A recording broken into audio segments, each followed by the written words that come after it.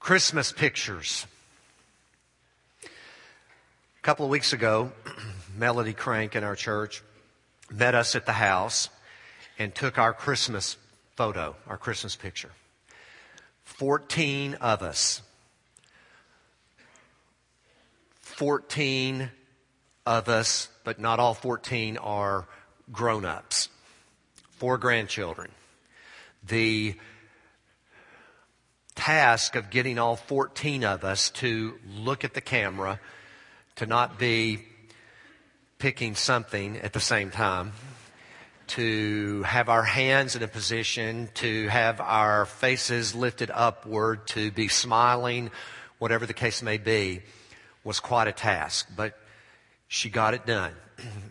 And we are taking that Christmas picture and preparing it for use to send to people, to share, to always have for our own. It's a great picture.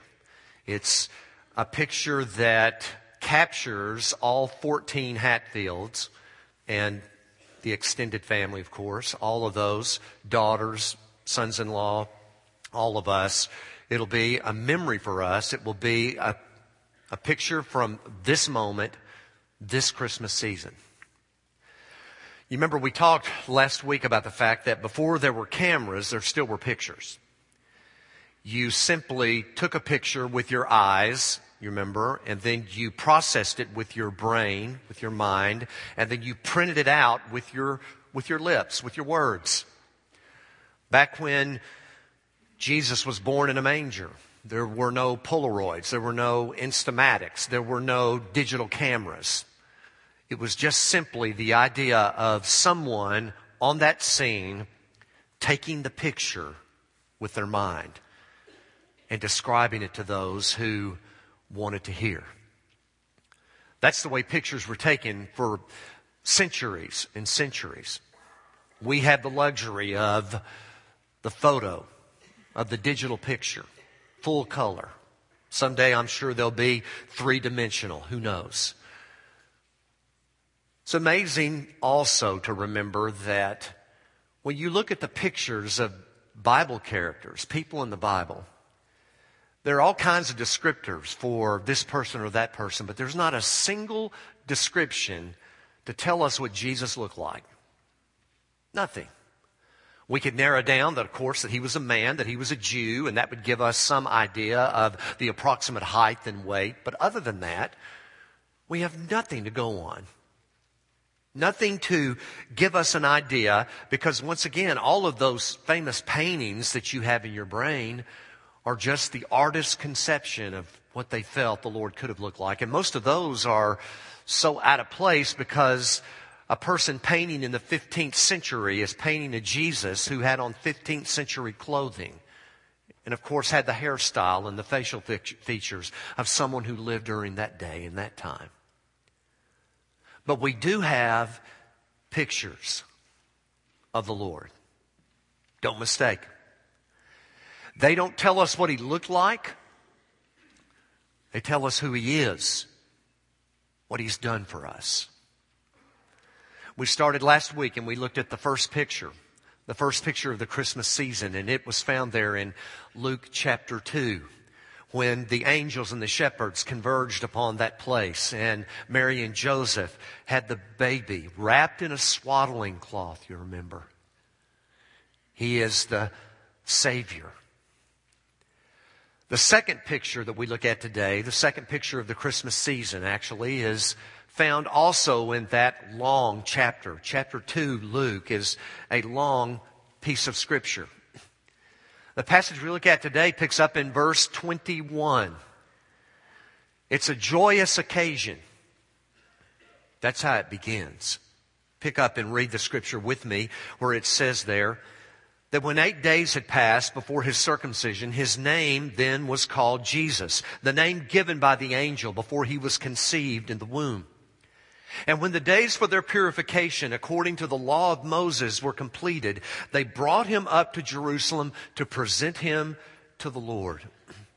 As it is written in the law of the Lord, every firstborn male that opens the womb shall be called holy to the Lord. and to offer a sacrifice according to what was said in the law of the Lord, a pair of turtle doves or 2 young pigeons. A joyous occasion. We may find it a little strange because we're not used to the occasion that's described here in this picture. But you could liken what happened here with Jesus to what we do here in our church. We have from time to time, 3 or 4 times a year, what we call a parent, child, or a baby dedication. Maybe you've attended one. Maybe you've had one of your own children presented and dedicated in a church service where mom and dad bring those babies and we line them up across this platform and we call their names. We show a picture of them. We know what they look like, not only because we see it right here in person, but we have the photo. And then we proclaim a blessing and a prayer. Baby dedication, parent commitment. It's a joyous occasion. What we just read is the New Testament version of an occasion like that. The Scripture tells us that there were 2 or 3 things outlined in the Old Testament that all good Jewish parents followed through with in the birth of a child. It's a boy. So on the 8th day, that child is circumcised. Then, after a period of time that according to the book of Leviticus in the Old Testament could have approximated about 40 days, they were to bring the child back. Since it was a boy, the firstborn boy, he was to be presented as a special child, as an offering actually unto God. And then there is a rite of purification that involved the mother of a child. She was considered to be unclean for 40 some odd days. She could not go back into the temple area. But the description we have in this passage is that when Jesus is about a little over a month and 10 days old, 40, 41, 42 days old, Mary and Joseph apparently brought him to the temple to take care of those 2 items at one time. To bring him as an offering to God, their firstborn son, and for Mary to be able to enter back into religious, spiritual life. They brought an offering. If they could have afforded it, they would have brought a lamb. But the fact that they brought 2 pigeons, 2 turtle doves, tells us that the income level of the Lord's family was toward the bottom. Nothing to be ashamed of course. But Luke just tells us, just kind of as an aside, that Jesus indeed came from a working family, and his parents could not afford to buy a lamb and bring for this joyous occasion. They did what they could. Perfect photo op. Perfect opportunity to snap a picture. And boy, what a picture was taken. Because the extraordinary event that followed this joyous occasion is recorded in verses 25 and following. There was a man in Jerusalem whose name was Simeon. This man was righteous and devout, looking for the consolation of Israel, and the Holy Spirit was upon him. It had been revealed to him by the Holy Spirit that he would not see death before he had seen the Lord's Christ. And he came in the Spirit into the temple.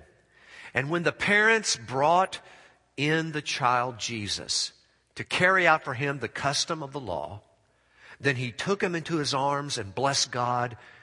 And he said, "Now, Lord, you are releasing your bondservant to depart in peace according to your word.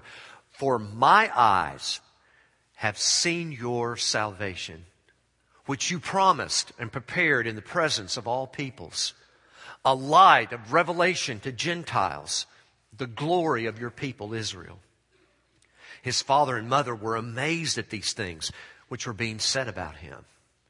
Simeon turned and blessed them, and then said to Mary, his mother, "Behold, this child is appointed for the fall and the rise of many in Israel, and a sign to be opposed, and a sword will pierce even your own soul, to the end that thoughts from the hearts of many may be revealed." That's a picture. Well, it's not a photo. It's not digitized. But it's a picture. It's a picture of Jesus. I want to just go back through the words that this elderly prophet said and explain them and just go a little deeper with each one of the phrases that Simeon said so that we can get an accurate picture of our Lord. The joyous occasion, the bringing of the child Jesus by Mary and Joseph, the bringing of the offering, a happy day, a happy occasion.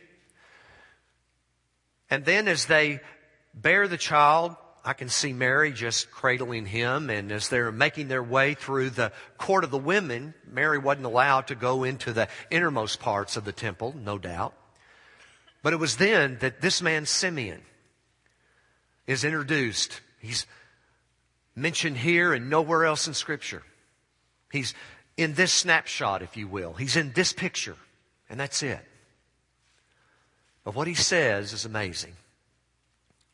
A little bit about the man, from what we know, he was a senior adult. His age is not given, but he had been around long enough to know that God was going to do something and show him something before his life was over. He was under the power of the Holy Spirit, under the control of God's Spirit. And he had been told in no uncertain terms that if he watched and he waited, he would recognize the Lord's Christ, is what the passage says. Remember, Christ is not a name. Christ is a title. Christ in Hebrew is literally Messiah. So when we say Jesus Christ, Jesus is his name, Christ is his title.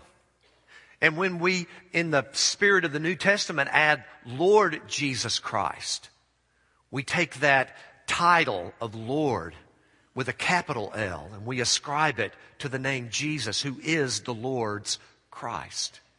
Simeon was given the promise that he would see the Lord's anointed, the Lord's Messiah, before his life was over. And in the miraculous turn of events, as God's Spirit was upon Simeon, when Mary and Joseph hit the door of the temple court area, Simeon saw him. Now, I know that in the day and age in which we live, it is a little bit strange for a stranger to come up and just grab a baby out of one's arms. You'd be arrested for doing such a thing. But Simeon, with no other thought than to touch this anointed one, came up and immediately took the baby out of Mary's arms and held him up. And you notice that the Scripture says he drew the first part of the picture by speaking to God. It's almost a prayer, a blessing to God. And in that blessing to God, he says a couple of things. He draws some particular conclusions. He adds to the picture of Jesus. It's over there in verse 29, where he says, "Now, Lord, thou dost let thy bondservant depart in peace according to thy word. For my eyes have seen your salvation." Salvation. It was in that first picture when Jesus was born, lying in the manger, wrapped in the swaddling cloth, looking like any other baby, when the shepherds realized that here was the Savior of the world. And Simeon just nails that down. He just emphasizes the conclusion that Jesus, this baby, indeed is God's salvation. What the Jews had been looking for since day one. The anointed one, the promised one. Every passage in the Old Testament, in particular, the prophet Isaiah, there is no doubt that Simeon had Isaiah down. If not memorized, he knew most of the passages that spoke about this promised child, this promised Messiah, this Savior. And so once again, the picture tells us that Jesus is God's salvation to a lost and dying world. That means He's your salvation and my salvation. And so Simeon can't help but bless God and say, Lord, you told me years ago that if I would watch and wait, I would put my eyes upon your salvation, and here the moment is. But in the blessing to God, he not only refers to Jesus as salvation, but he refers to Jesus as light. That's another part of the picture. He says, you prepared this in the presence of all peoples, a light of revelation to the Gentiles. Now, we just read over that. But think of what Simeon just said. In the midst of a culture that was very ethnic, these Jews, anyone looking for the Lord's anointed one, was going to apply that salvation to the nation, Israel, only, for the most part. But Simeon actually quotes from the prophet Isaiah in the 42nd chapter when he says, you had prepared this all along in the midst of all peoples, not just Jews, but he is to be a light of revelation to the Gentiles. Who are the Gentiles? Everybody else. All of us.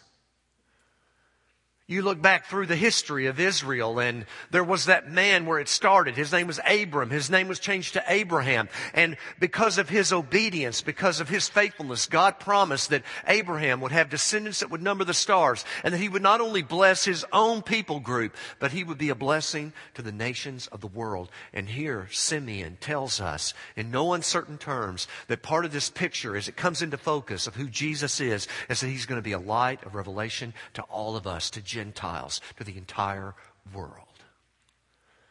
Light. Light that radiates.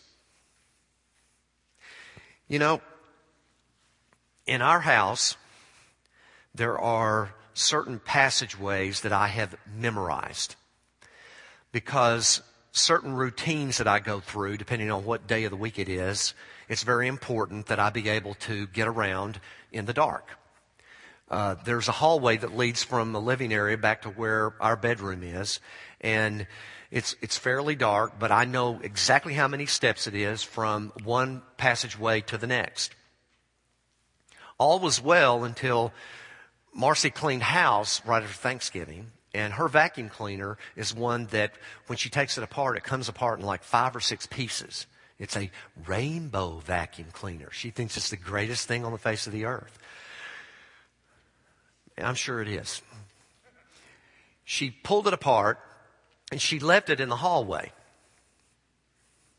That's not good. I first of all discovered that it was there in broad daylight because I just make my way through one part of the house to the other without giving a thought to it. And I don't know if I had something in my hand. It may have been something to eat, or I was reading something, but I was just rolling along and bumped into the vacuum cleaner in the hallway and almost lost my balance completely. But I am an athlete and I kept my poise. She wasn't there. Reminded myself mentally to say something to her about it. I did. She said, "Move it." And I could have, but I didn't. I decided I was going to let her see what it was like to approach the hallway in the dark, because she and I sometimes get up to go get drinks of water or whatever. Point being, in the darkness, it's hard to get around. It's hard to know where things are supposed to be. It's hard to keep your bearings. When Jesus was revealed as the Savior of the world, a light of revelation to all Gentiles, all of a sudden, every person on the face of the earth was given the opportunity to have light shed upon their way of life. To be able to say, that's what's been wrong with me all this time. That's what my issue is. The light of God's revelation in Christ revealed where we were having our missteps, revealed our shortcomings, revealed the fact that we were missing the mark, that we were sinners. That's tremendous. Because the Gentiles all this time have been stumbling around in darkness, worshiping the moon or the water, who knows what. And then when the opportunity was given to see clearly God's light, to be able to make those adjustments and to see that the light would lead us to a relationship with the Son of God, the living Son of God, Jesus the Christ. That's an amazing part of the picture. But you know, back to the old hallway and the rainbow vacuum cleaner, I wasn't going to move it. Marcy decided she wasn't going to move it. It stayed there 5 days. I lost a toenail to prove it. Because you see, even when the light is put upon everything that's there, even when the light illuminates, doesn't mean that we're going to take what the light shows us and do anything about it, does it? The light shining in darkness. We light candles of Christmas, but that doesn't mean that when the light illuminates and when the light shows us where we've gone wrong, it's not a guarantee that we're going to make that choice. It's an opportunity to see. It's an opportunity to understand. Simeon says, this baby is a light of revelation to the Gentiles. He then turns his attention to Mary and Joseph, and he begins to speak to them, specifically to Mary, the scripture says. I don't think he was ignoring Joseph, but I guess Simeon just put his focus on Mary. And after he had blessed God and prayed to God, he then blessed the parents. Y'all be good moms and dads. Take your child to synagogue, take him to church, teach him to be honest, whatever it was he wanted to say. And then he looked at Mary and he said, and Mother, I want you to know this. And then we read that he said to Mary, behold, this child is appointed for the fall and the rise of many in Israel, for a sign to be opposed. So the other part of this picture as it comes into focus is that Jesus is going to be a sign. Now, folks, listen carefully. There is no doubt that Simeon is referring to a powerful figure of speech, a powerful metaphor that you're going to find in Isaiah in 2 places, in the book of Psalms for a third. It's the idea of Jesus being a point of stumbling.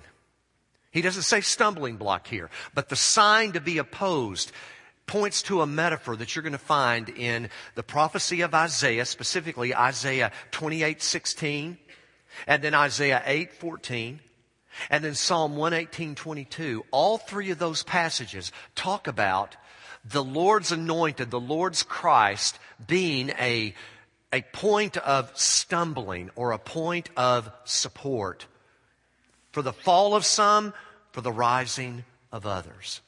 And then it's amazing that Peter, when he wrote his letter in what we call 1 Peter chapter 2, listen, because he takes all three of those passages, 2 from Isaiah, 1 from Psalms, and listen to what Peter says in the 2nd chapter of his letter. For this is contained in Scripture. Behold, I lay in Zion a choice stone, a precious cornerstone, and he who believes in him shall not be disappointed. That's Isaiah 28:16. This precious value then is for those who believe, but for those who disbelieve, he is the stone which the builders rejected. This became the very cornerstone. That's Psalm 118:22. And a stone of stumbling and a rock of offense. That's Isaiah 8:14.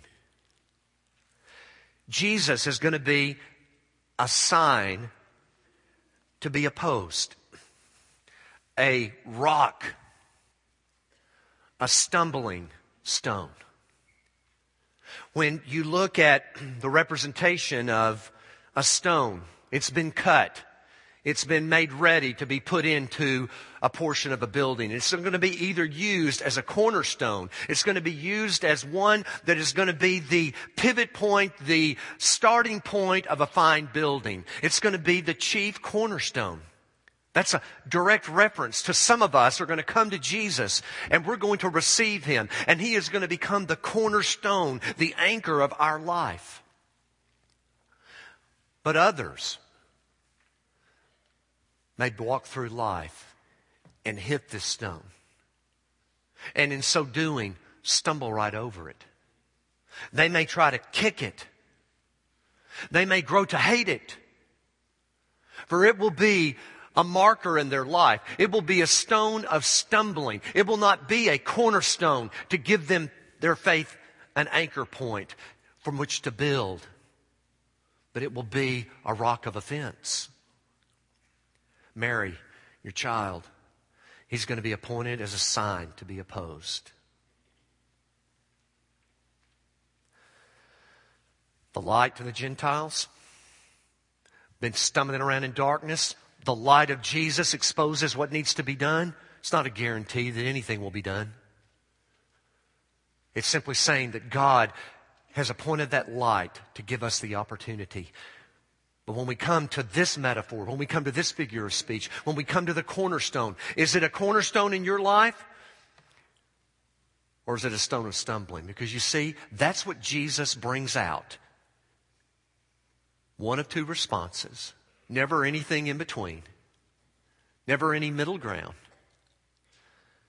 We either love Him, receive Him, and serve Him, or we reject Him.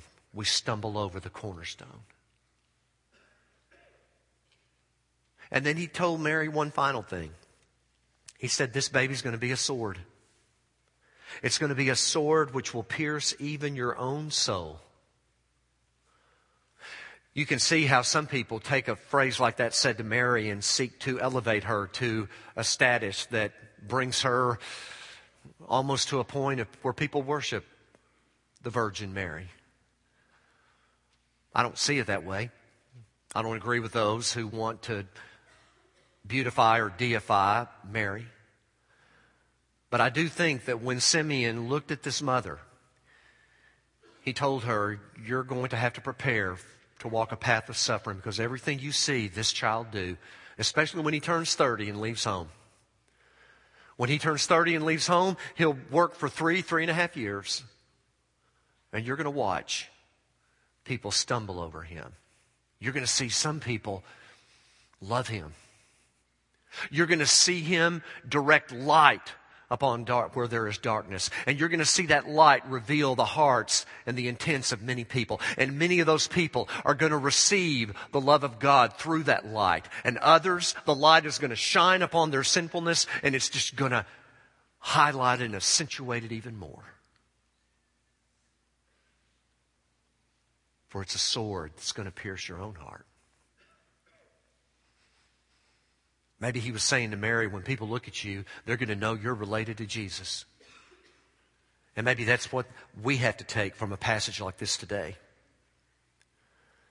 Is that as followers of Jesus, there may be times when our relationship to Christ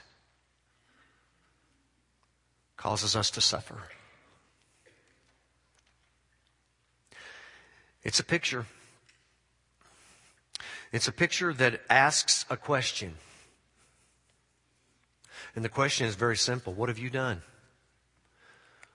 with Jesus? Couldn't be any clearer, I don't think. Here's an elderly prophet waiting who knows how long to be able to take this child in his arms and hold him forth and bless God and paint a portrait or take a portion of a picture. And then turn to his mom and dad and speak words that complete that picture. And then as we look at it, the light shining upon your life, has it caused you to run to God or run away from Him? And the stone? Is it the cornerstone of your life? Or is it just another reason to be bitter toward God and everything in life? Father, thank you for this day. Thank you for the opportunity to look at the picture. And now we ask the question, and I hope we're ready to answer it. In Christ's name we pray. Amen. We offer an invitation, an opportunity for you and me to respond to the picture of Jesus. Are you here today without Christ? Has the light revealed what's lacking? But yet you've not stepped forward and not understood and not taken the Lord's offer of mercy and grace to make it your own. I would urge you to do that. Implore you to do that. We'll have ministers and deacons standing here to receive you, to help you, to pray with you. Maybe you're here today and you know the Lord, never publicly professed your faith in Him, never been baptized as a believer. Make those choices. Maybe you're looking for a place to call your own, a church where you can plug in, where you can connect, where you can serve. If you feel God's leading you, your family perhaps, then come and join this church today. Why wait any longer? No better day than the second Sunday of Christmas. And then maybe the simple fact is that you've never really considered the fact that the light shining upon your life has brought about what kind of response or lack of. What is it that God would have you to do? What is it that you must do to take the next step in obedience to Him? That is our invitation. We stand together, we sing, we wait for you here in the front. Won't you step out, come forward right now?